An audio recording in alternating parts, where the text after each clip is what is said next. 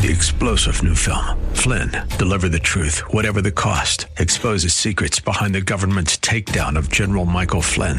Flynn knew what the intel world had been up to. He ordered the first audit of the use of contractors. This set off alarm bells. He told the truth. He was the most dangerous person for Donald Trump to hire. They had to get rid of Flynn. Flynn, deliver the truth, whatever the cost. Available now. Watch it today. Go to salemnow.com. salemnow.com. Go to No Safe Spaces. The following program is sponsored by the National Prayer Chapel.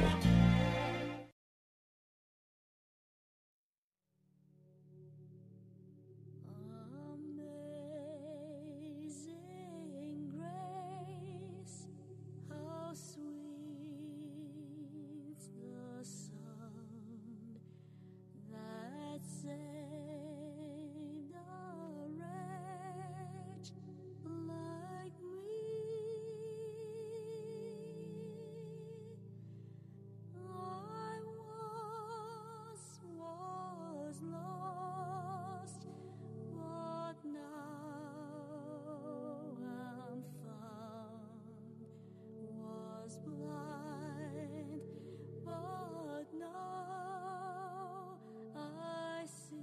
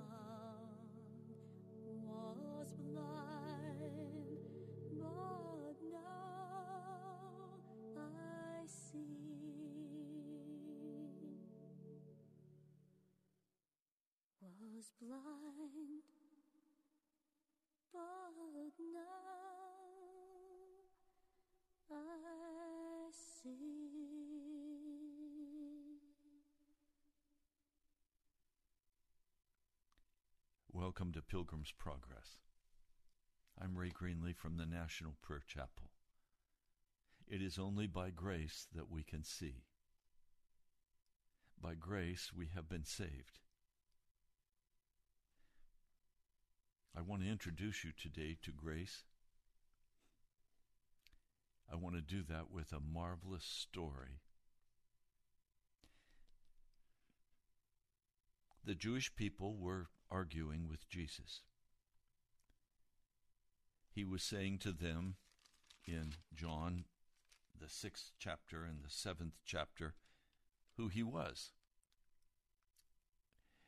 He writes, John writes in chapter 7, verse 37, Jesus said, "If anyone is thirsty, let him come to me and drink.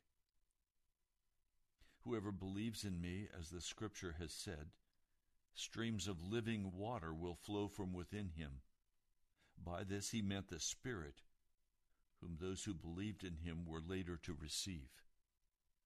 Up to that time, the Spirit had not been given, since Jesus had not yet been glorified. The temple guards were listening. They were told to go arrest Jesus, but instead, they left without arresting him. And they went back to the chief priests and the Pharisees. They said, "Why didn't you bring him in?"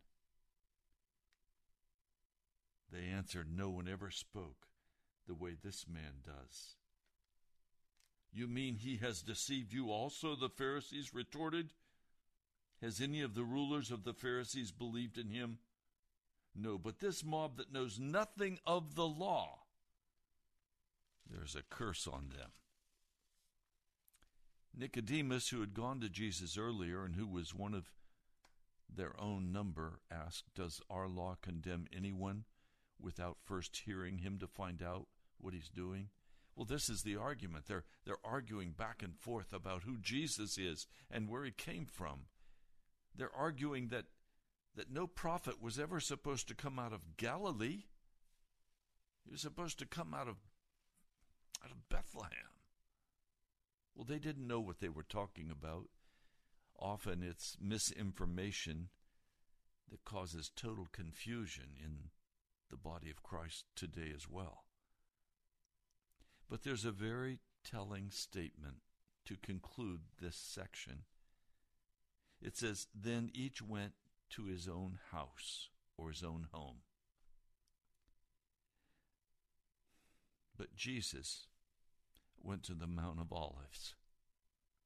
Jesus had no place to lay his head. No one invited him home. They argued with him. They condemned him. And he went to the Mount of Olives to pray and to rest. Now at dawn, we're told in the 8th chapter of John that Jesus again went to the temple courts. And as soon as he came into the temple courts, the people began to run toward him. They gathered around him, and so he sat down, meaning, "I have something important to tell you." And he began to teach them. Now, as he's teaching them, the session is interrupted. It's interrupted by the teachers of the law and the very Pharisees who had been arguing with him the night before. They brought in a woman caught in adultery. I'm sure she was disheveled and terrified. They had probably pulled her from the warm bed of her adultery.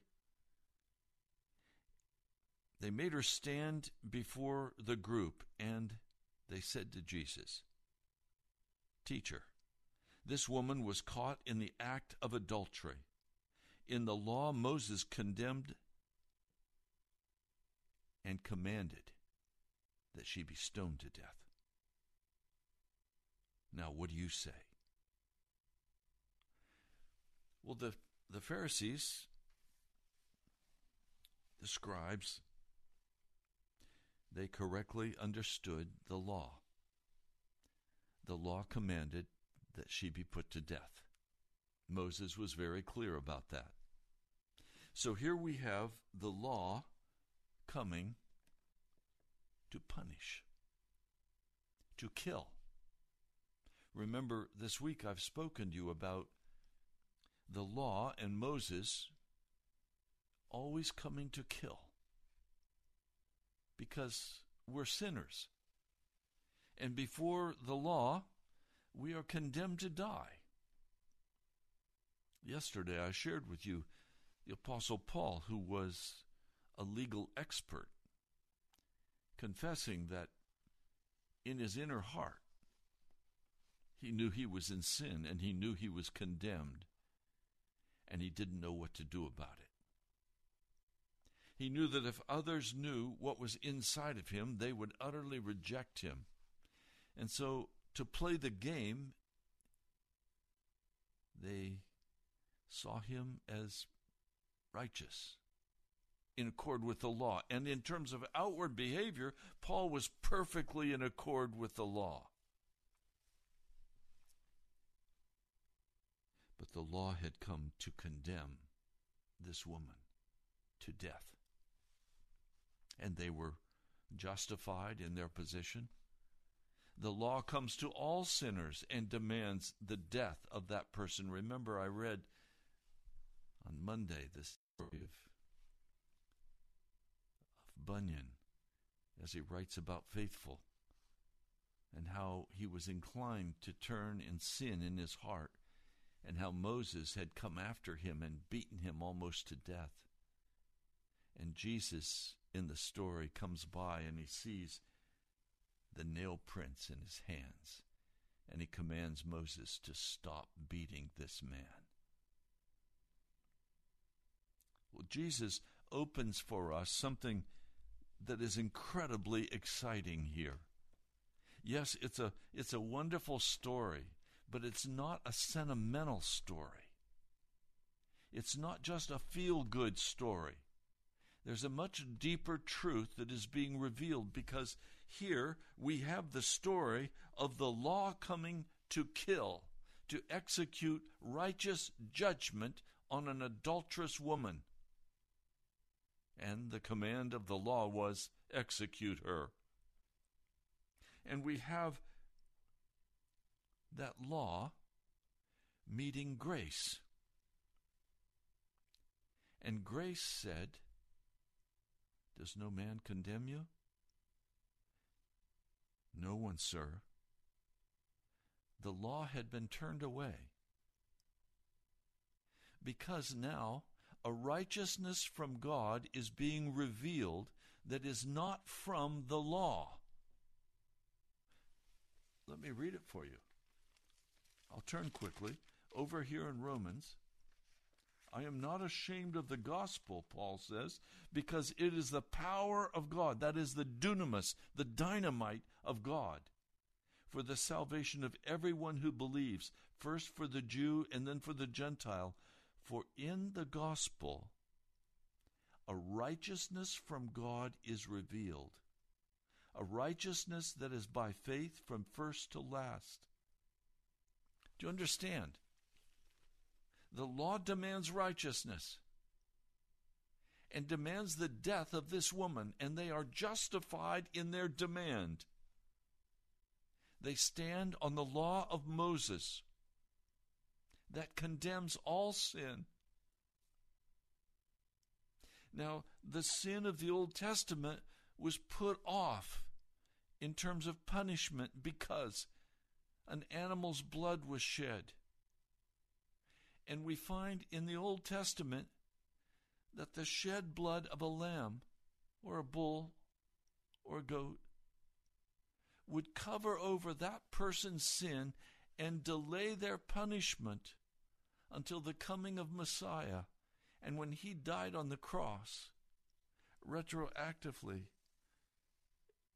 Abraham, Moses, Daniel, Jacob, all of them were forgiven for their sins that had been covered by the blood of an animal, but no longer is it covered at the cross.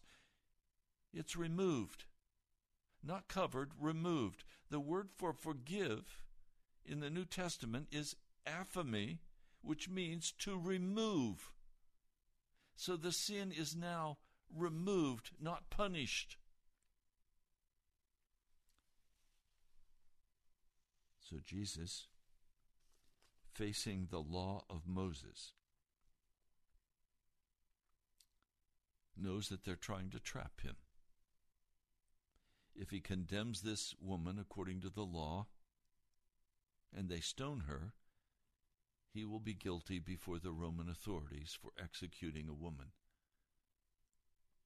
If he lets her go, he will be declared to be against the law of Moses and turn the people against him.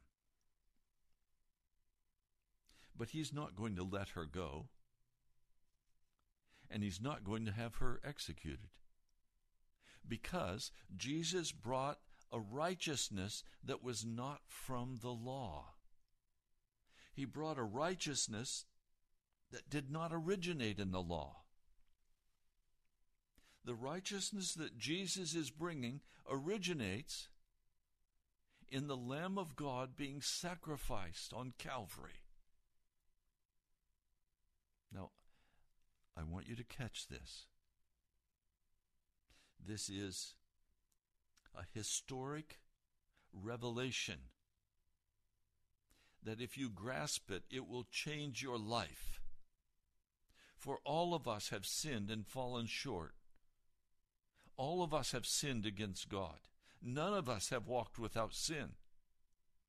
All of us are condemned by the law and should be executed by the law. When Jesus came, he did not come to let us off from the law. He did not come to denigrate the law or put it down or declare it unworthy. No, the scriptures say he came to establish the law. But he didn't put us under the law. You remember, I read this passage to you yesterday, but please let me come back and read it again so that you'll understand what I'm saying to you. This is chapter 7 of the book of Romans. Do you not know, brothers, for I am speaking to men who know the law. He's speaking to men who understand what the law is and the ramifications of sinning against the law. He knows and they know that the law demands death for sin. That the law has authority over a man only as long as he lives. For example, by law, a married woman is bound to her husband for as long as he is alive. But if her husband dies, she is released from the law of marriage. So then if she marries another man while her husband is still alive, she is called an adulterer. But if her husband dies, she is released from that law and is not an adulteress, even though she marries another man. So, my brothers, you also died to the law through the body of Christ, that you might belong to another, to him who was raised, in order that we might bear fruit to God. For when we were controlled by the sinful nature, the sinful passions aroused by the law were at work in our bodies, so that we bore fruit for death. In other words, we deserve to die. But now, by dying to what once bound us, we have been released from the law, so that we serve in the new way of the Spirit and not in the old way of the written code. Did you catch that? Jesus did not come to release us from the law that we could walk in our sin and still be saved. That's not what Jesus did. Now, I know many will tell you today that we are all sinners saved by grace. That's not true. Jesus is grace. And in grace there is revealed a salvation, a righteousness that is not from the law. It's coming instead from Jesus. Righteousness coming from the law condemns us to death. Righteousness coming from Jesus, again, demands death to self. And a birthing from above as a new creature in Jesus Christ. Now follow me in this story, and you'll see what I'm saying to you. And then there are a couple of other scriptures that I'd like to take you to today that are so exciting and so powerful.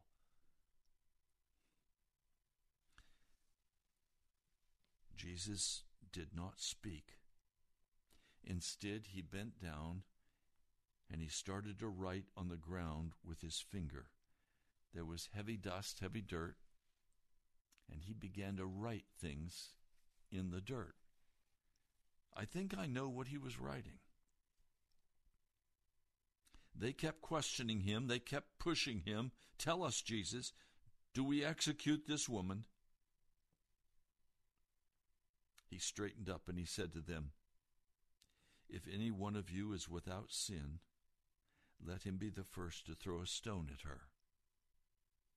You want to stone her to death? Okay.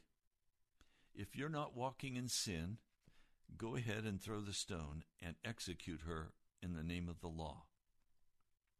I believe that what Jesus was writing on the ground, starting from the oldest to the youngest, I believe he was writing down their sin and exposing it to the light of day.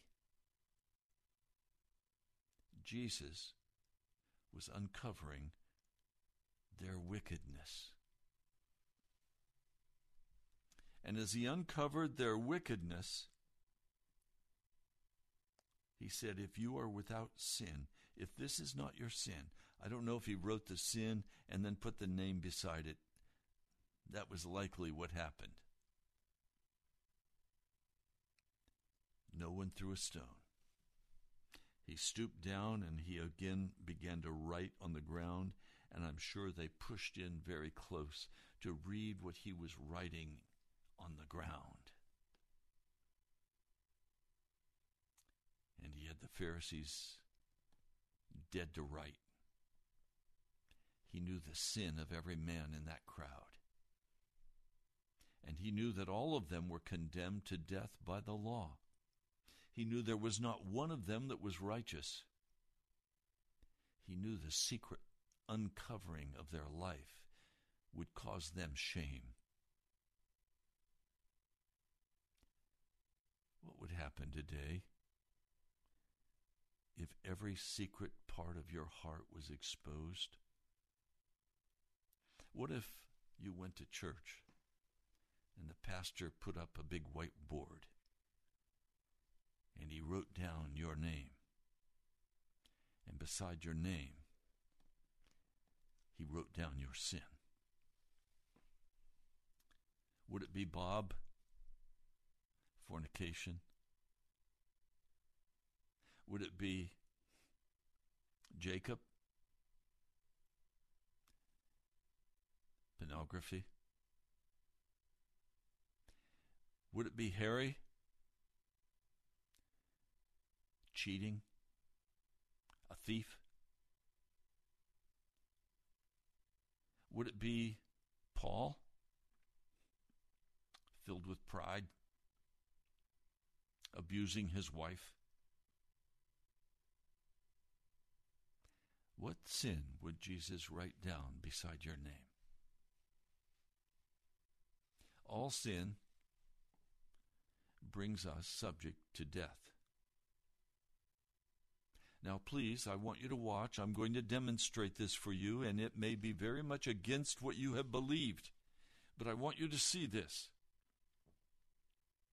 Please don't turn away in anger or bitterness. I'm not accusing you. I want you to see the truth today. Grace never covers sin. Grace never covers sin. In fact, let's turn right now over here in the book of Titus. There's a very interesting passage of Scripture.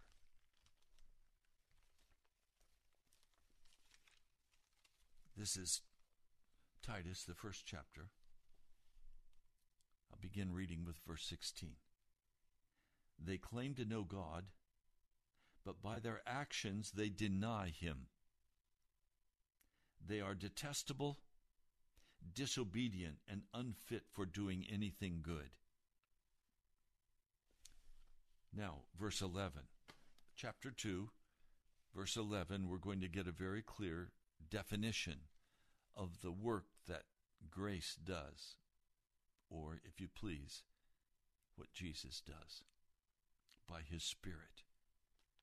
The second chapter, verse 11, for the grace of God that brings salvation. Jesus is the one who brings salvation. Not greasy grace, not cheap grace. Jesus is not greasy and he's not cheap. He's real. The grace of God that brings salvation has appeared to all men. Jesus is the one who appeared to all men. So Jesus is being spoken of here as grace. Paul, writing to Titus, says, Jesus is grace. If you don't get that, you'll miss out on the greatest truth in Scripture. Jesus is grace. Now listen. It teaches us to say no to ungodliness and worldly passions, and to live self-controlled, upright, and godly lives in this present age, while we wait for the blessed hope, the glorious appearing of our great God and Savior, Jesus Christ, who gave himself for us to redeem us from all wickedness, and to purify for himself a people that are his very own, eager to do what is good. These are the things you should teach, encourage, and rebuke with all authority. Do not let anybody despise you. Jesus is grace. That's what the Scripture says. And he came to turn us, to redeem us from all wickedness. If you're still walking in wickedness, you're walking in darkness. And you are guilty before the law. You see, there's no escaping being made righteous. You're either righteous in the Old Testament because sin has been passed over and covered by the blood of an animal. You are declared righteous in the Old Testament. And when Jesus died on Calvary, that blood retroactively wiped away all their sin. The Old Testament demanded death for sin. The New Covenant likewise demands death for sin, for all sin. But now a righteousness is coming from another source. It's not coming from the law. It is coming from grace, from Jesus. And there is death under Jesus for all who sin, who refuse his sacrifice and refuse to die and be born from above. Both the Old and the New Covenant demand blood for sin. Jesus shed his blood so you don't shed your blood. Now, walk with me through the rest of this story, and you're going to see very clearly what I'm talking about. At this, those who heard, that is, those who heard him say that if you're without sin, you throw the first stone at her. They heard him say this. They saw the listing of the sins, and they saw which one they identified with, and they were utterly ashamed, because now they had to face the fact that they too deserve death, that they too should be stoned to death. The older ones first began to go away, one at a time, until finally only Jesus was left with the woman. She was still standing there, trembling in fear before him. Jesus straightened up from where he'd been writing all of the sins on the ground. And he asked the woman, "Woman, where are they? Has no one condemned you?" Genesis 3:15 tells us that there is a small space between the bite of the serpent and the grace of God. It is the first promise of a Savior coming. This woman is now in that small space of grace where she is a sinner before the righteous God. But she's not going to be saved by the law. The law has already condemned her to die.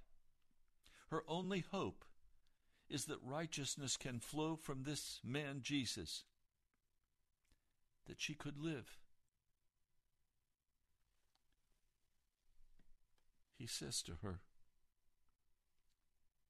"Has no one condemned you?" "No one, sir," she said. "Then neither do I condemn you." Jesus is now making her clean. They have brought this woman who is caught in the act of adultery before the judge of the universe. And his law says she should die.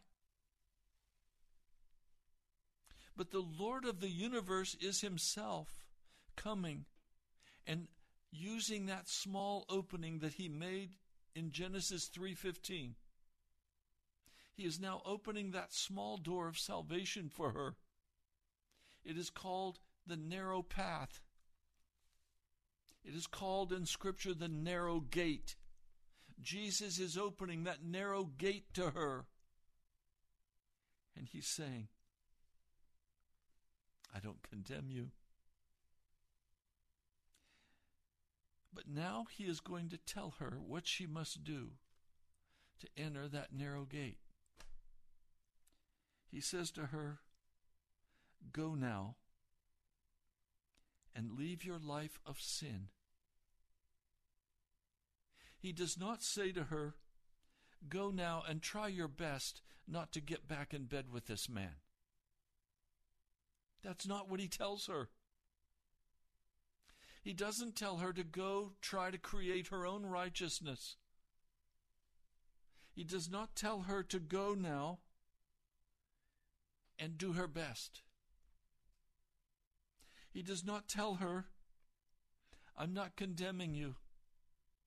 Just do the best you can do from now on." No. There's a new source of righteousness, and it's not a covering over sin. This grace is a leaving of sin and wickedness. It is leaving the way of darkness and going into the light. This woman has been exposed in the light. The law says, stone her. Jesus says, go and leave your life of sin. Now, other translations will say, go and sin no more. The NIV is actually, I believe, more accurate. This woman was not just a one-time sinner. This woman had a whole lifestyle of arrogant sin before a holy and righteous God. She deserved death by the law. Jesus is saying to her, don't just leave this one sin. Leave your whole lifestyle of sin. Leave it all behind. Now, she's not going to understand all this yet, but she knows one thing. Something amazing has happened in her soul. She suddenly recognizes that there is a place of divine love and mercy and grace. And she is now going to be taught how to walk in the righteousness of Jesus Christ. Now, there are a couple of passages I want to take you to that will help us understand this truth. Let's go first to 2 Corinthians. I'm going to begin reading for you in verse 14. For Christ's love compels us, because we are convinced that one died for all, and therefore all died. And he died for all, that those who live should no longer live for themselves, but for him who died for them and was raised again. So from now on we regard no one from a worldly point of view. Though we once regarded Christ in this way, we do so no longer. Therefore, if anyone is in Christ, he is a new creation. The old has gone, and the new has come. For this woman caught in adultery, the old has gone. She almost died under the curse of the law. She's now been redeemed by the Messiah, and there's a new source of righteousness flowing into her heart. This is what Mary of Magdala experienced as Jesus cast out demon after demon from her life. A new Spirit of God began to enter into her. All of this is from God, who reconciled us to himself through Christ and gave us the ministry of reconciliation.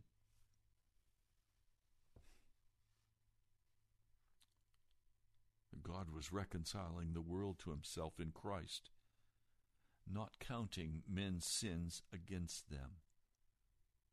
That does not mean that you should continue walking in those sins, because if you continue walking in them, you will be cursed by the law and you will be executed by the law.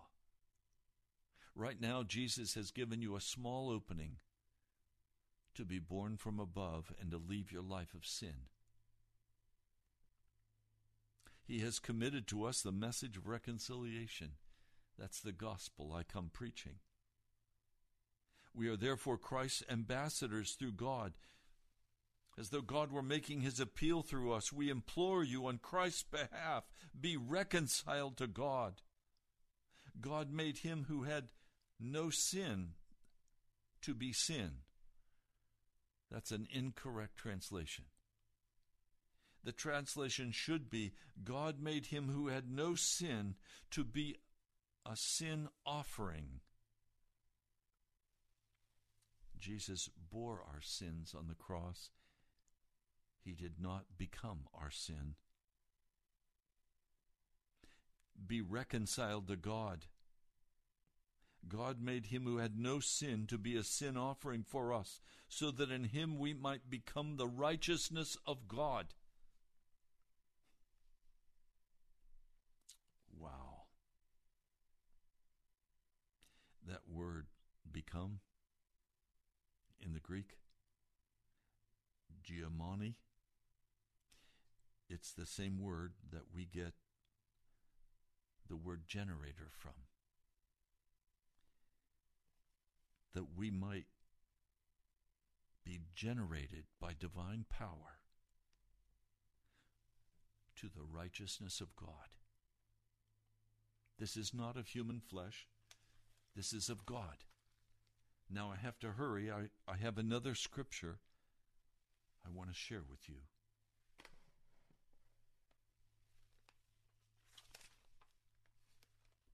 I have several more I want to share with you, but we'll see if I can get to them. Galatians, the 6th chapter. Well, first let's go to 5, verse 13. You, my brothers, were called to be free, but do not use your freedom to indulge the sinful nature. Rather, serve one another in love. Verse 16. So I say, live by the Spirit, and you will not gratify the desires of the sinful nature. If you gratify the desires of the sinful nature, you are not covered by grace. You are now back under the law, and the law intends to kill you. You cannot be saved and continue to walk in your sin. Jesus said, leave your lifestyle of sin. Now, I'm going to read in the 6th chapter. To understand, When Jesus said to this woman, leave your lifestyle of sin, he was saying, righteousness is going to flow from me into you. You are going to belong to me. And your sinful nature now must be totally crucified with its passions and desires. You're a new person. Now, brothers, chapter 6, verse 1, if someone is caught in sin, that is, if a Christian, a follower of Christ, is caught in sin, you who are spiritual should restore him, but watch yourselves, or you also may be tempted. Carry each other's burdens, and in this way you will fulfill the law of Christ. If anyone thinks he is something when he is nothing, he deceives himself. Each one should test his own actions. Then he can take pride in himself without comparing himself to someone else. For each one should carry his own load. Now, verse 6. I'll bet you've never heard verse 6 preached. I'm going to preach it to you very quickly and then move on. Anyone who receives instruction in the Word must share all good things with his instructor. That's chapter 6, verse 6. Right in the midst of what I'm sharing with you, he's saying, look, if you're learning from this pastor, then you are instructed by Scripture to share all good things with him. I need you to do that right now, whether it's silver, gold, jewelry, cash, checks. This broadcast needs to continue, and I can't continue without your support. That's what it's saying. Now, verse 7, do not be deceived. God cannot be mocked. A man reaps what he sows. The one who sows to please his sinful nature, from that nature will reap destruction. Why? Because the law will execute him. The one who sows to please the Spirit, from the Spirit will reap eternal life. Let us not become weary in well-doing, for at the proper time we will reap a harvest if we do not give up.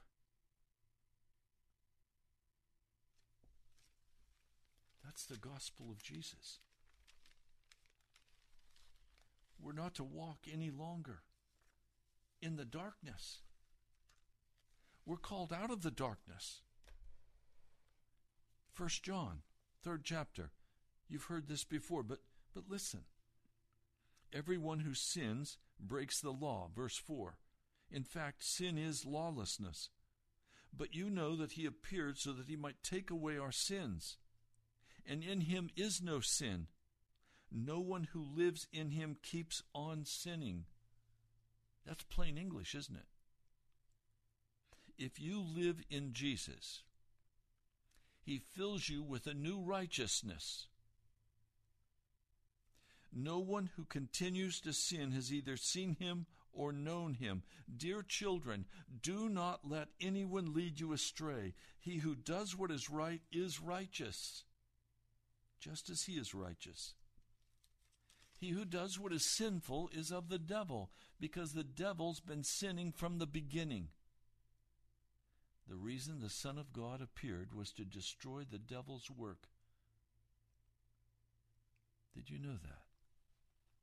Jesus came to destroy the devil's work in your life. He did not come to cover over your sin. He came to destroy the work of the devil, which is sin, in your life. He came to make you holy. He came to make you righteous. There is a righteousness that flows from the law, and when we don't measure up, it executes us. There is a righteousness that flows from Jesus. And to enter that righteousness, we have to be crucified with Christ. We have to die to our will. We have to ground our weapons against him. And as the temptations come from the devil, we turn to Jesus with earnest seeking and tears and ask that his righteousness flow into us in all of its glorious cleanness. The mercy of God makes us righteous. The word to justify has both a legal meaning and an ethical meaning. What do I mean? When Jesus died on Calvary, he made an atonement that wipes away your sin if you come to him. You know you're condemned to die because of your sin. You come to him. He forgives all of your past sins, but he doesn't just forgive your sins, he then makes you righteous. That's the glorious gospel of Jesus. Now, please, if you tell me that you are still a sinner, you're telling me bad news. Because if you're still a sinner, you're not under grace, you're under law. And you'll die. Sin can only be removed by the righteousness of Jesus, and he is willing to give you that righteousness by faith. You believe him that he will make you righteous, that he will destroy every sin in your life, that he will clean you up and wash you. He will break every addiction. He will remove the anger from your heart. He will cleanse you and make you whole. The gospel of Jesus is good news because it doesn't leave us like it found us. It transforms us into the likeness of our Savior. It restores us. It makes us whole. It makes us rejoice. It makes us dance in glee because we've been washed by the blood. We've been made well. We've been made whole. The reason the Son of God appeared was to destroy the devil's work. No one who is born of God will continue to sin. If you're continuing in sin, you may be very religious, but you've not been born from above yet. And I ask you, please, if you're still walking in sin, would you go to Jesus and confess your sin like this woman, and he will not condemn you. As you confess your sin and as you repent of your sin before Jesus, he will make you righteous. God's seed remains in him. That is, the man who is righteous. That seed must be planted in you by a divine act of God. It is not of human strength. It is not of human ability. It is not by trying hard. It's by receiving the grace of Jesus. It says he cannot go on sinning because he has been born of God. This is how we know who the children of God are and who the children of the devil are. You can be very religious and be a child of the devil. That's what he's saying. You must be born from above. Anyone who does not do what is right is not a child of God, nor is anyone who does not love his brother. This is the message you heard from the beginning. We should love one another. Do not be like Cain, who belonged to the evil one and murdered his brother. And why did he murder him? Because his own actions were evil and his brothers were righteous. Do not be surprised, my brothers, if the world hates you. We know that we have passed from death to life because we love our brothers. Anyone who does not love remains in death. You see, this whole deal is about love. It is about the love of Jesus Christ coming in and washing and cleansing and totally transforming us and making us into new creatures. I love the story. I love the story of this woman. I love this story because the law and grace meet face to face. And grace wins. The woman leaves her lifestyle of sin. She's transformed. She's made into a new creature. She's redeemed. If she goes back to her sinful nature, she will once again come under the law. And she may tell the story about following Jesus for a short time, and she may talk about the kindness that Jesus showed her in not having her executed. That's just religion. That's not Jesus. Do you understand? This woman was a sinner, condemned to die. And Jesus saved her from that lifestyle of sin. And so when law and grace meet, there is a cross between them. That cross is where Jesus died and shed his blood. And he made arrangements that every one of us could have access to that blood. He finished providing for us redemption at the cross. And now each of us can be faced by death with the law or salvation by grace, by Jesus. But we must no longer walk in the darkness. Because if we walk in the darkness, we're walking in the devil's territory, and the law will execute us. I pray today has been good news for you. I pray that you understand what I've said to you, and that you know that Christ Jesus has set you free.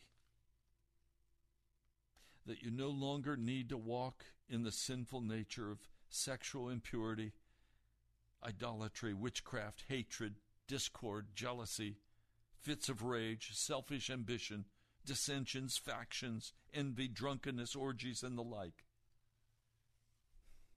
But instead now, you begin to bear by the Holy Spirit the fruit of the Spirit. Love, joy, peace, patience, kindness, goodness, faithfulness, gentleness, self-control. These are not things you have to discipline yourself into. This is the fruit, not fruits. This is the fruit of the Holy Spirit, because you now belong to Christ Jesus, and you've crucified the sinful nature. You went to Calvary with him, and now you live by the Spirit. Well, we're out of time for this broadcast. The Scriptures instruct you to share all good things with your teacher. I need to hear from some of you today. Would you go to our webpage, nationalprayerchapel.com? I'm missing many of you who have not given. You may not be working. You give what Jesus tells you, but many of you are working. Would you give hilariously? Because you have received teaching from the Word by this pastor. Go to nationalprayerchapel.com and you can give online, or you can write to me at the National Prayer Chapel, Post Office Box 2346, Woodbridge, Virginia 22195. Oh Lord, I ask you to bless your people today with understanding that as they come before the law, they are condemned, but as they come before you, you provide them with a righteousness that is by faith from first to last. Lord, thank you. I pray in your holy name. Amen. You've been listening to Pilgrim's Progress. I'm Pastor Ray Greenley from the National Prayer Chapel. Thank you for listening today and for giving. God bless you. I love you. I'll talk to you soon.